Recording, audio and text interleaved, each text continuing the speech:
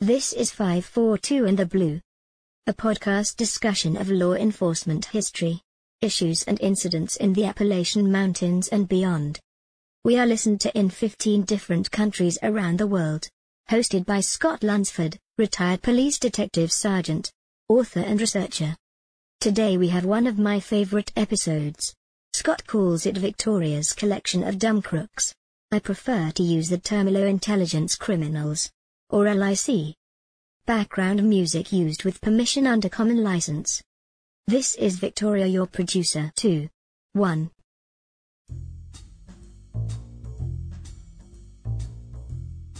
Welcome back to 542 in the Blue.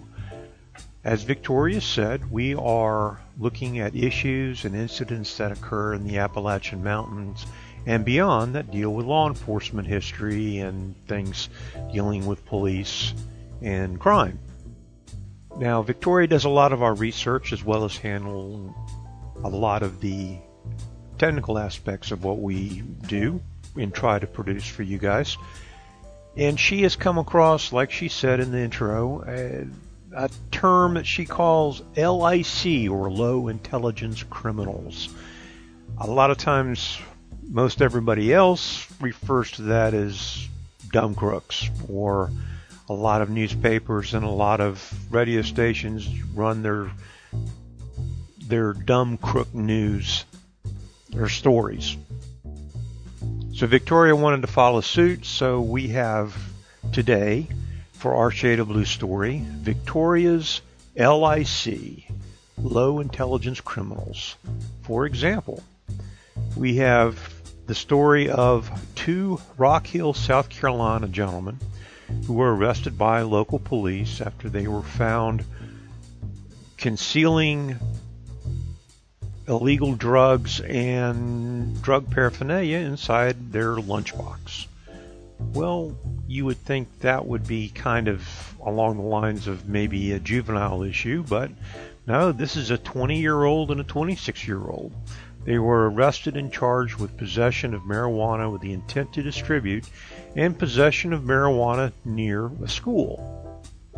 Police reported receiving a complaint of drug use at a location in Rock Hill, South Carolina, and when they arrived, they found two individuals that met the description that they were given in the woods near an elementary school.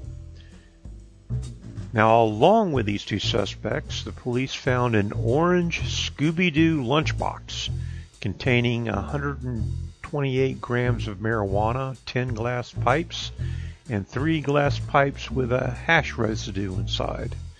And of course, the lunchbox was collected as evidence. And considering all that Scooby-Doo has done for law enforcement over the years and in solving mysteries, I take that as a kind of a personal affront that they were storing their narcotics and their drugs in a Scooby-Doo lunchbox. Speaking of storing drugs, two other men were arrested after a vehicle search found some drugs. Yeah, it's not much of a headline, but the reality is in the further reading of the story. These two men were arrested in Santa Rosa County, Florida. The men were stopped by a state trooper for speeding about 25 miles an hour over the speed limit. The county sheriff's canine unit was close by, and they offered to assist the Florida state trooper on the traffic stop. The traffic stop occurred on Interstate 10, and as you would guess, a large amount of narcotics was discovered. But apparently there wasn't a need for bringing the drug dog out to search the vehicle. The illegal narcotics and drugs were located in bags that were labeled "bag full of drugs." Their narcotics and contraband seized included 75 grams of meth, 136 kilograms of GHB, 1 gram of cocaine, 3.6 grams of fentanyl, 15 MDMA tablets, and assorted other drug paraphernalia, all neatly stored in bags that were factory printed with the words bag full of drugs printed on the side. You have to admit, you've got a lot of gall or low intelligence to store your narcotics that way. Your illegal contraband. Now, this other story I've seen happen before. I've been lied to by individuals who have given me the wrong name. One gentleman in a traffic stop several years ago gave me the name of his brother and his brother's driver's license number. The brother actually happened to be in the military and was overseas in Germany when I charged his brother with crime, and his brother ended up was using his name and had his brother's ID, and they looked incredibly a lot alike. Anyway, Big Brother was not very happy about the situation and ended up bringing me back his little brother so that I could make the corrections on the citations and the criminal charges. Anyway, let's go to Texas for this story. Texas game warden stopped a pair of men who were fishing without a valid fishing license. Now, this was last November. One of the men did not have any type of identification at all. Now, there's a reason for that. He did know he had active warrants for his arrest on file, and that was why he was not carrying ID. Now, in an effort to deceive the law enforcement officer, he gave the game warden the name of a friend of his. Well, don't forget what your grandfather told you. Choose your friends carefully, especially if you're going to use their name. Unfortunately, the man whose name was given to the warden also had warrants out for his arrest. Now, I've seen this happen in Asheville. So he was arrested under his friend's name. Now, while he's being booked into jail under this false name, the man admitted that, I was lying. And so it ended up, not only was he booked under his real name for the original outstanding warrant, but he ended up being charged with resist, delay, and obstruct a police officer and law enforcement officer in the operation of his investigation. If he had just told the truth, things might have been a little bit easier for him. Let's move back to North Carolina. Kitty Hawk, North Carolina Police Department. Of course, Kitty Hawk, location where the Wright brothers took the first powered flight. Their police department posted recently some advice for citizens about their pants. Yes, we're talking pants advice, and this is good advice to follow no matter where you're at. The post reads, "We at the Kitty Hawk Police Department understand that some of North Carolina's laws may be confusing. We also understand that educating you about the laws when you are being placed into handcuffs might be a bit untimely." Yeah, it's a little late at that point. "So, we thought if we could avoid more paperwork and you could avoid going to jail, we both win," according to Kitty Hawk, North Carolina PD. And they continue, "So we have decided to post educational messages periodically on how to avoid going to jail. Here is the first of many to come." And the post continues, "Prior to wearing someone else's pants, please remove all drugs, drug paraphernalia, stolen goods, or any other illegal item the owner may have left behind in those pants. The statement, 'These are not my pants,' is not an affirmative defense." And then, of course, they say, "Well, I'm glad we can help." The post concluded with a disclaimer, "We are not attorneys nor non-attorney spokespersons. This message is not intended as legal advice. Please speak to an actual attorney prior to wearing someone else's pants with drug-filled pockets." Always good advice. Check with your attorney before you wear somebody else's pants when there is narcotics involved or illegal contraband. Let's go a little north now. This past April, police officers in Crossville, Tennessee, arrested a woman after larceny of a vehicle that resulted in a police pursuit. doesn't sound too unusual. Chasing police in police cars can be very dangerous, and officers have to use good judgment in starting and finishing such a pursuit. And a lot of times supervisors will contact the officer by radio and say disregard, stop the pursuit, when it's determined that the person that is being chased is placing their life and or the community's life or the police officer's life in too much jeopardy to continue the pursuit.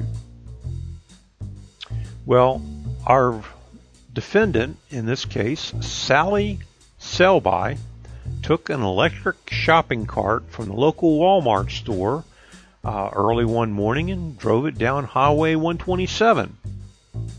Luckily enough, there was a slow lane, and she did keep the electric shopping cart in the slow lane. Police were notified, and a pursuit ensued. The desperate woman fled at a very, very low speed.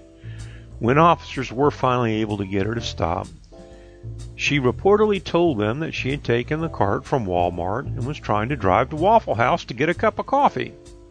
Well, that makes sense to me. Now, when we talk about Waffle Houses, there is actually a whole section of crime that occurs at Waffle House.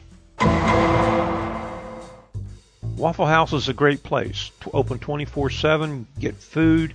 The federal government actually judges or uses their system of whether the stores are open or not to help them determine FEMA reactions to natural disasters. Amazing place. Did you know that Kid Rock was arrested in 2007 in a Waffle House in Georgia? He apparently, or is alleged to have beat up a man in a Waffle House there. The victim, a Mr. Harlan Atkins, accused Kid Rock of hitting him when he was approached by Mr. Atkins. Kid Rock said he only verbally, not physically, attacked Atkins, but was arrested about an hour later. Now, in 2008, he was sentenced to 1 year probation and ended up paying a fine of $40,000. Well, that'll teach him. Meanwhile, at the South Carolina Waffle House, after a customer started arguing with a waitress who she said took too long to serve her, the waitress hit the customer over the head with a coffee pot. The incident took place around 3 o'clock in the morning, go figure, in Beaufort, South Carolina, and I think I've been to that Waffle House. Fortunately, the customer was not seriously hurt, but the situation grew complicated for the waitress when the police officers arrived, and in the process of their investigation, they found the waitress in possession of marijuana. And here's where you can refer to the story, reference Kitty Hawk, North Carolina Police Department.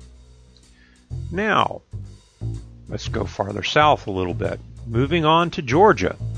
This past November, 4 senior citizens used a Waffle House in Toccoa, Georgia as a meeting place for a terrorist plot against federal officials. Acting on a tip, which was probably the 2 older women who were sitting on the other side of the booth, probably next to the older gentleman. Anyway, the FBI ended up bugging the Waffle House booth that the senior citizens used on a regular basis. The recordings revealed that the elderly gentleman, believed to be part of a fringe militia group, had planned to kill other citizens and government officers using toxic agents. The men were arrested and charged in plots to purchase an unregistered explosive device, a firearm silencer, and material to manufacture the biological toxin ricin. This is all according to the FBI. Now, they made the arrest because it's not a good idea to underestimate an old man. And never, never underestimate a group of old men, especially before 7 p.m., where they're generally hell on wheels. But then, of course, they had to be home early. Another Waffle House story starts out, a Florida man, which is always a good start for stories like this, tried to run over his wife during her shift as a Waffle House waitress.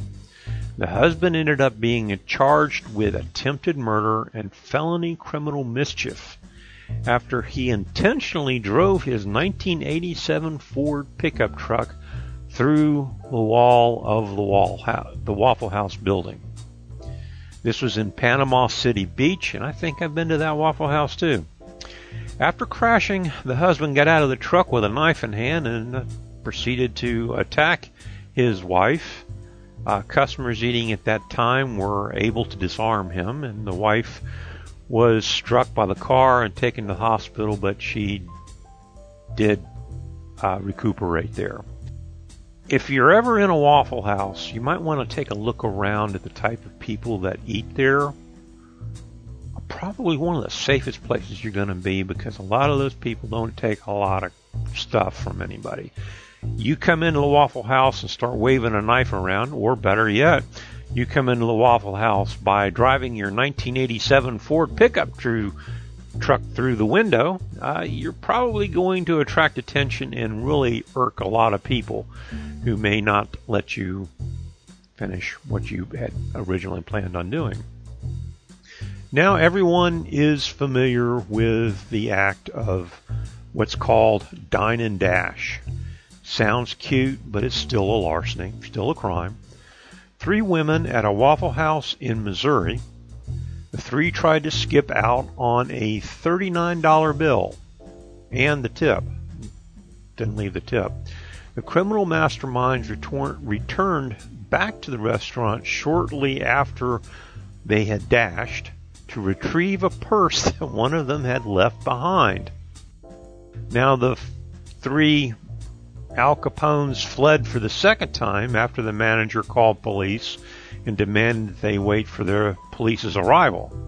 And they were able to get away again, but they forgot the purse again.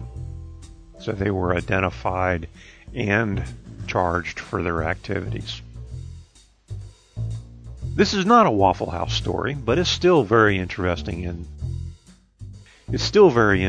and I would bet money on it that close to where it occurred there must be a Waffle House. Anyway, Athens, Georgia. Athens, Georgia's police department was able to close a recent investigation and making an arrest in a larceny of over 400 items that were stolen from a manufacturing plant there in the city of Athens. The investigation got a break when the stolen goods showed up at a local flea market in the city. The catch, or I guess you might say the punchline, the 400,000 items worth $3,000 that were stolen and then recovered were toothpicks. And police believe it was an inside job. You stole 400,000 toothpicks and then get busted at the flea market selling them. Okay. Houston, Texas. A Houston woman happened to be going to the bank at the same time several individuals had decided and had arrived to commit a bank robbery at that bank. Terrified, the woman, seeing what was happening, fled the scene of the armed robbery in progress, ran out the front door, literally screaming her head off at the top of her lungs. She jumped into the nearest vehicle, which was unlocked and running at the curb, and driving away, she drove to a convenience store not far away, a couple of blocks away, ran into the store still screaming that the bank was being robbed by armed men and for someone to call the police. Now, that doesn't sound too unusual, but the robbers, after they had made their heist and attempted their getaway with the stolen money, ran outside the bank to make their escape, only to find that the woman who had been so terrified by their actions had fled in fear and done so in their getaway car. The bad guys had no ride, but on the bright side, police were soon there and were able to provide alternate transportation. Not necessarily where they wanted to go, but they still got a ride. A more recent incident that occurred that Victoria found for us, a Cherokee County Sheriff's deputy in Georgia stopped a vehicle this past week for a moving violation. The occupant of the car fled on foot after the car stop. Further investigation by deputies found a quantity of illegal drugs that were left behind. Makes sense. Also forgotten, in his haste, the man left a scratch-off lottery ticket behind with the illegal drugs, and it turned out that ticket was a winning ticket. So the sheriff's department posted out and said that they would be happy to turn over the lottery ticket to the man who would run away, but they were going to keep the drugs. They would also like to talk to him about the topic of his cargo as well after they return him his lottery ticket. Truth is stranger than fiction, but it is because fiction is obligated to stick to actual possibilities and truth is not. There's a quote from Mark Twain. Never say, "That's the dumbest thing I ever heard or I've ever seen." Simply enjoy the bus ride because there are more idiots out there just around the corner and you ain't seen nothing yet. Guarantee ya. Victoria, thank you for the stories. And go ahead and get ready to close this out. If you're interested in more information on my podcast or on my books, they are available at scottlunsfordauthor.com, or you can go to the website 542andtheblue.com, all spelled out, and find out a little more about past podcasts and some other information we have available for you guys. Be happy to hear from you. I can be contacted and reached through those websites as well. And in the coming week, try your best, my friends, to be safe and be secure. And if you have the opportunity, do something nice for somebody. It'll make you feel good and most definitely make them feel good. And it's really just the right thing to do. All right, Victoria, close us out. This has been Victoria's LIC News. 542 and the Blue. Your host, Scott Lunsford, retired police detective sergeant, researcher, and author of the Asheville Cop Mystery Book series, as well as the Young Persons series, The Girls from Gift, Girls, investigating fantastic things. For more information, please go to 542andtheblue.com or scottlunsfordauthor.com, where you can contact Scott by the web page. This is Victoria, producer, sound engineer, and mastermind. Thank you for listening. 2. 1. N.